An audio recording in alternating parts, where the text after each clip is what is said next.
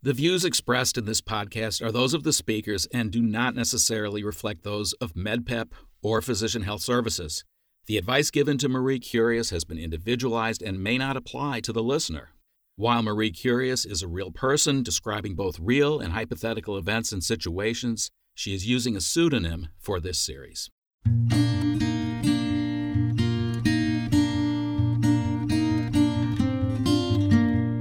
Welcome to MedPep, the Medical Professionals Empowerment Program.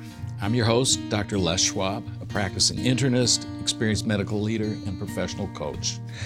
I help medical leaders and health professionals manage workplace complexity in today's stressful and depleting practice environment. Each week, my role is to guide my young colleague, Dr. Marie Curious, a young internist with a practice that she is trying to manage to not only survive but thrive in today's very difficult environment. And each week, Marie and I have the privilege of a conversation with a visiting expert who offers some insights and possible solutions to the problems of practice today. Today's guest is Dr. Joe Shapiro, who's going to be speaking to us about peer support. But before we begin the conversation with Joe, I wanted to ask Marie if she had any insights about our last conversation with Joe in which she talked about conflict management. Les, glad to be back with you. Something that I took away from the conflict management discussion with Joe that really impacted me, and I'm still brewing over it as we speak, is the empowerment that I got from her to say that as a physician, I can give feedback that would be constructive for our team to a colleague. I don't need to be in a supervisory role, and I can do it face-to-face as a colleague and a friend and a peer. And I thought that was very powerful, and I'd like to see it through. Well, that is really wonderful, and that sense of empowerment is something we all dearly need, and I'm so glad to hear that you found some. So with that, I am really looking forward to hearing your conversation with Joe. Joe, welcome back. I'm so glad that you are here. Thank you, Marie. I'm glad to be here. I learned so much about conflict management, and today I just want to dig right into the other part of what you do besides being a superwoman. I'm not sure how you can wear so many different hats and still practice as a surgeon, but we won't get into that now. The other part of it that you do in terms of your work with other physicians is peer support. What prompted you to develop expertise in this area? I think that I was motivated by, and I'm not the only one, so there's several people who were responsible for really starting this at our hospital. I think we noticed how much suffering there was that was unattended.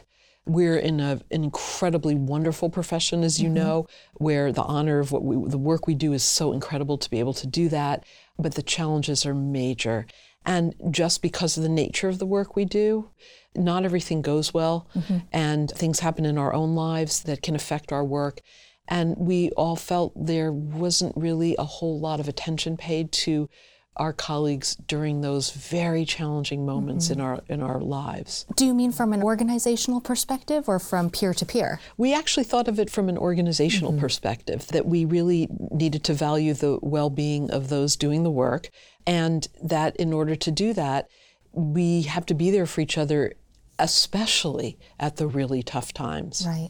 And not just in an informal way, is what you're saying. Yes, it turns out that in some stressful situations, for example, after we've been involved as a physician or any clinician causing harm inadvertently to patients, we have tended to think of ourselves as, incompetent and ashamed, and really been left alone to deal with those feelings. Unfortunately, and many of us do recover, but not always. And that kind of non-recovery, the fallout from those emotionally stressful situations can be really horrible for the individual, but also for the work that they do, including patient care. So Joe, I think what you're saying rings true to everybody's daily practice, because we come across so many different events in patients' lives, in decisions that we make and how it impacts others. Fear of lawsuits, I've certainly seen that play out amongst colleagues. And I have an example in my mind that I would love to share with you to see what could have been done differently in order for me to feel like I could have gotten the peer support that I needed in a difficult situation. Yes, that would be lovely if you could share. Okay.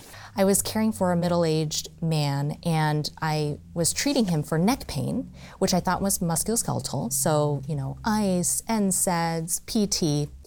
A few weeks later, I get a note that states he actually had an undetected carotid dissection leading to a debilitating stroke. It just felt like the weight of the world was on my shoulders. Did I miss that? Did he have that carotid dissection then? I went back to my notes. I looked through everything. I poured through every document. And it just sat with me, Joe. Well, first of all, I really appreciate your sharing. And I don't know anybody, including myself, who hasn't been in some kind of situation like that. Unfortunately, it happens because we're human. Right. I think, to tell you a little bit about how, if that had happened in my organization and I were to reach out and offer peer support, the first thing I would say to you is I'm reaching out to you because we have a program and we reach out to anybody who's involved in any kind of adverse events. And so that would let you know that it wasn't that I'm reaching out because you really made a mistake and we know you're going to fall apart. We're normalizing it. We've all been there, right. Every single person. Indeed. And we've all been there, and it affects each of us in very different ways, but there's some really common after effects of this, and they usually are because we're caring, compassionate people. So I would tell you that whatever you're feeling is normal, and then invite you, if you'd like, for me to give you some peer support. And if you had said yes, then would it be helpful for you now for me to tell you the kinds of things I might do? Yes, Joe. Okay. Jump in. I would love the peer support even now, even though this happened a long time ago. Well, it's interesting you say that, because I can also tell you that every one of us, someone wrote about this, I think a cardiac surgeon, that there's a graveyard of patients, like metaphorically, that he visits, wanders through, because we all remember, we're wired to remember the bad things in our lives. This is true of all of us as humans. It's very natural. The first thing, so I would say to you is, again, whatever you're feeling is really, really normal, only because you care. And then I would have asked for any details that you wanted to tell me. The primary goal in peer support isn't for me to make you feel better, although if I could, that's what I would do. I mean, I'm a surgeon and I want to fix everything. Right. And so I think that's what goes awry with informal peer support, is that we really just want to fix our colleagues' pain. And one way to do that is to say, oh, that's not bad, the patient's going to be fine, or, oh, you didn't do anything wrong. Isn't that funny? Because that's exactly the feedback that I got when I shared it with a colleague who I know was trying to help me feel better about the situation. But really, what I was asking for was, if we de-identify this patient and just go through the case, can you tell me, was there something that I missed as a physician? And maybe that's not even the right question, Joe. Well, it is an important question. And one of the things that with peer support, the goal, again, isn't to fix you, which is what I think informal peer support we want to do, because we're trained to fix people's problems. This is particularly true of physicians offering peer support to colleagues. We have some data to support that informal peer support, it's good in some ways, but it's lacking in others. So we have a next level up. It's not mental health professional type of therapy or therapy at all. It's a level above informal peer support. So I would have, as I said, reached out to you, and if you wanted to have the conversation, my goal would have been not to fix you or to take away your pain, but to help you find the inner resources to do that, and to also normalize what you're going through. Because I think one of the really negative things that happens is that we feel all these very common emotions, like we start to wonder about our competence. Right. We start to think that maybe it's not just that I made a mistake, but I made a mistake because I'm a bad doctor. Right. Which is very different from I made a mistake because I'm human and this happens and let me learn from it. This shame comes from identifying what happened with I'm a bad person or a bad professional. Right. And so that's the kind of conversation we'd had where you could tell me how you're feeling. And if it included those feelings of incompetence or shame, which are very common, I would first of all say, yep, pretty much any compassionate, caring provider may have some of these emotions. And then help you dig out in some ways what would be most healing for you. For example, one of the things you were alluding to just now is you were looking for me to say, well, did I do something wrong? Mm-hmm. So in the course of providing peer support and you're going through what happened, if I were peer supporting, I wouldn't be, saying, well, let me take down notes and who's, who did what. But I would listen to you. And then I might ask you questions about, okay, well, was there a test result that you should have been given notice of that you weren't? And you probably would have alluded to some other factors that led you to have what you label as a misdiagnosis, but perhaps it's, it's a delayed diagnosis. And through the telling of it and my asking many questions of you, what usually happens is the perspective of the error, if there is one, changes, which is, okay, here are the things that went wrong. Here are the things that I have some control over. And here are the things where the system also needs some changing, because I'm never going to have this happen again to my patient. But if we don't do something different, it's going to happen to someone else's patients. So it's tying in the learning that you can get from this in a positive way instead of, I'm bad, I should never do this again. Right. In other words, we're trying to change the culture from shame and blame to a just culture.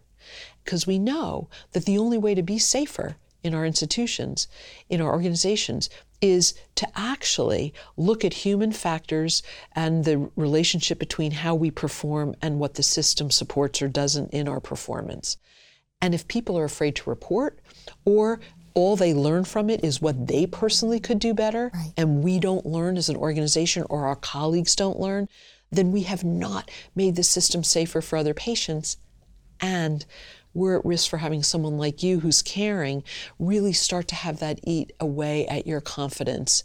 And that's just a crime.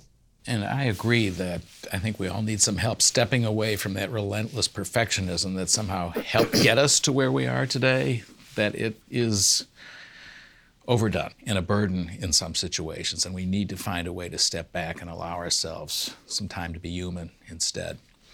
I'd like to ask Joe a couple more questions, which, this clearly is one that gets us to its core, this sense of having failed the patient and been in some way responsible. That certainly a need for insight and consoling, and to some extent comfort in that situation. Are there other situations that we encounter in our professional lives? There are other kinds of things that happen. Losing somebody that meant a lot to us as a patient, being confronted with something very traumatic in the course of our work, the situation that we are somehow witness to terrible trauma and have to absorb that. Can you comment a little bit about how peer support might help with other kinds of adversity? Yes, absolutely. At our hospital, we do provide peer support for anything that we are aware of that we think could be emotionally stressful. And those things you named are, again, given the context and also given each of us individually how that is in context of our lives and what we've experienced and how old was the patient we saw, even if we had no hand in making things worse, but it was just traumatic to watch. Those sorts of things are really individual, but we know that those events are risky for many different people. And so we certainly reach out any time somebody is reported to the Board of Registration or is a claim is filed against them, because again, the very stressful situations, and the peer support is always an offer. It's never a requirement. I think you know there's some data showing if you force people to talk about stressful events or traumatic events, it can actually traumatize them or re-trigger them if they were healing. And so it's an offer. What we found was, though, when we had it as a resource that required that you as the affected peer reach out to us to get peer support, nobody called. So we changed it to reach out, but being very mindful of a reaching out as an invitation, not as a requirement. And we're reaching out to normalize. Some people find this helpful. I found it helpful. If it's something you'd like, I'd be happy to do that. But giving people the space to say, thank you anyway, I don't need it. I'd like to also take up that theme of normalizing the experience. We are not taught much about the stances of caregiving as we give care, as we go through our schools and our residencies and fellowships. And yet the way caregiving makes us feel in terms of being party to suffering, to loss, to adversity, is terribly important to the experience we have of our profession. And so to normalize those as part of it is really very, very important. I think it is. An example of reaching out for peer support was we peer supported everyone we could find who had contact with and taking care of any of the Boston Marathon bombing victims. Everything was done right, but it was traumatic for people, some people more than others. And so we did group peer support and individual one-on-one, but because, like you just said, we're humans, and we went into this because we're caring people, and for us to think that time after time after time it's just not going to affect us is just wrong. Indeed, and it's wonderful that you have a mature, proactive program in your institution, but I'd like to pose the question in another institution, perhaps such as Marie's, where there is not a formal program, I believe. How can the individual doctor in need of this kind of support either receive it or provide it? Do you have any insights about how to begin? Yes, I think I do. For one thing, recognizing that we as colleagues can be very helpful, and also being mindful of not dismissing our colleagues' pain or their perspective on the event. That just because that event wouldn't have bothered you or you want to smooth it over, that is not necessarily going to be in the interest of your colleague. So as an individual, I think, Marie, and I know you're a compassionate, caring person, that just being aware that other people's emotions are their emotions, and when people have gone through something, for you to reach out and say, look, I'm here for you. I've been through something similar, or I don't know how you feel, but I know these things can be stressful. Would it be helpful to talk? Or I just want to tell you I'm thinking of you. That is very powerful. So I think informal peer support that's a little more informed than the peer support that most of us are used to giving or not is really important. And I really do also believe that our institutions are morally obligated to have something like this in place. And it doesn't have to be fancy. It doesn't have to have a lot of resources. But I just think if we're asking people to do this kind of work, the idea that they should do it without any kind of institutional, even a number to call of somebody who you could talk to and make that available to people, it can be that simple. Something is better than what we have historically done, which is said, get back in the saddle and work it out and you'll be fine. Joe, I appreciate you and Les expanding it to not just my own personal experience, but then how do we extract the take-home points, so to speak, and how do we help prevent errors in the future? How do we apply that from a systemic perspective? I don't want it to just benefit me in terms of this peer support. How do we broaden it? And I appreciate that conversation.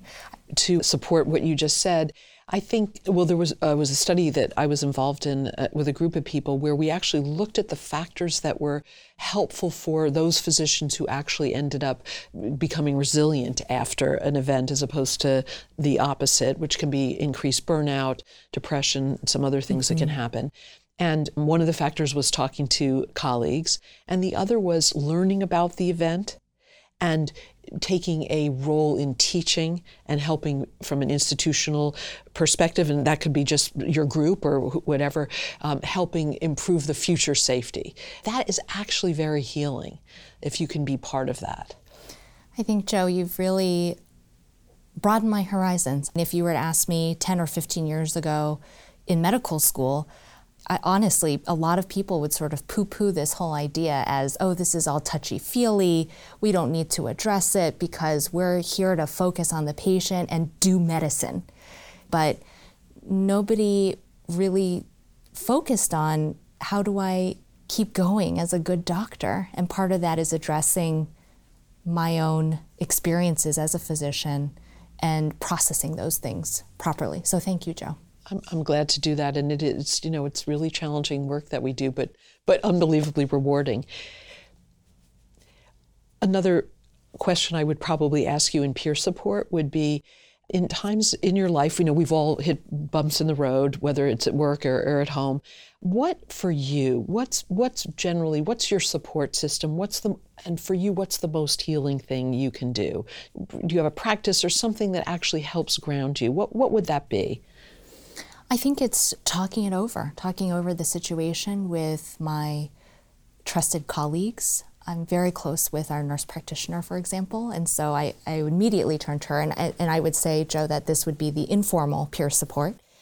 Another support for me would be my husband. He's also a physician, And so I think he gets exactly where I'm coming from and also understands me and what I need to heal, which is not just to say, oh, it's okay, everybody makes mistakes, or, oh, it's okay, it's not your fault.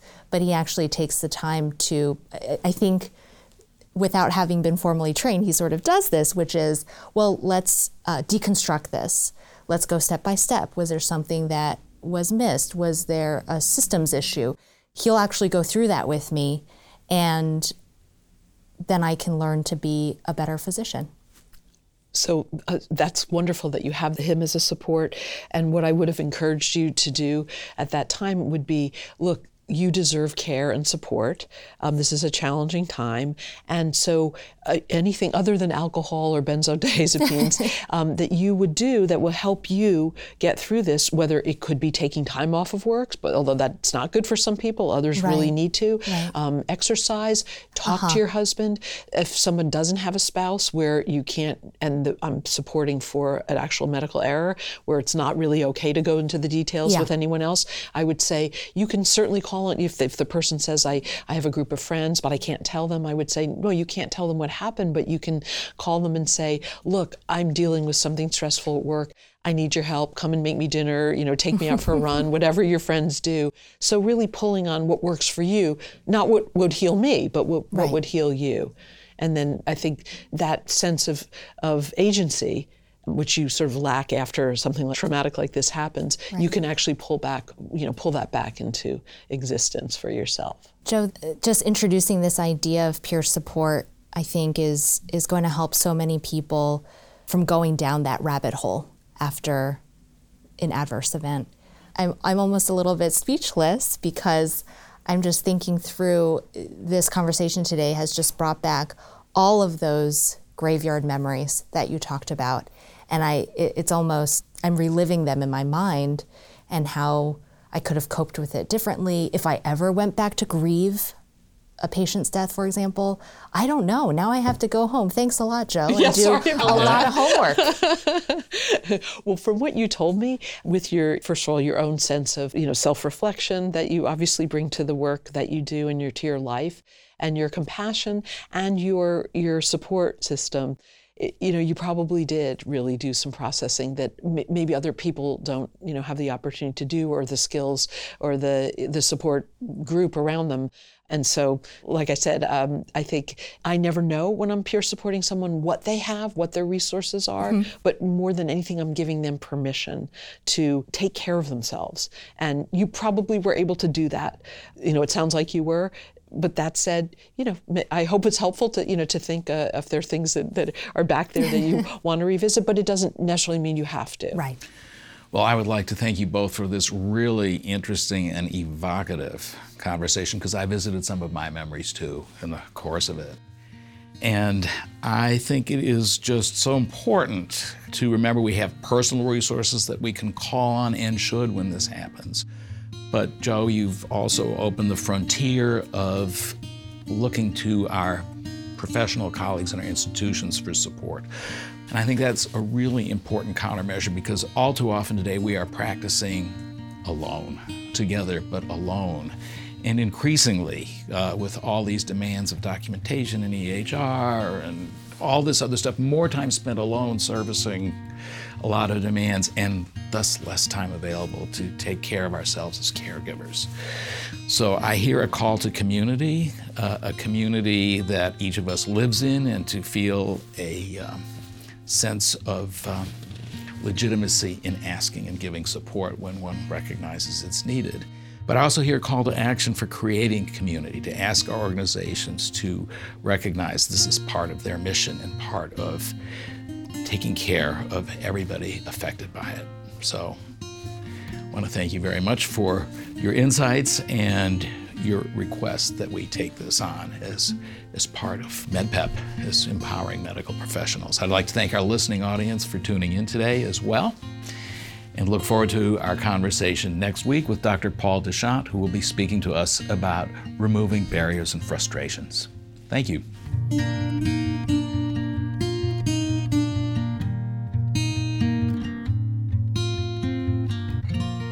If you have a question or a comment about today's program, Email us at feedback@medpep.org or simply visit us at medpep.org.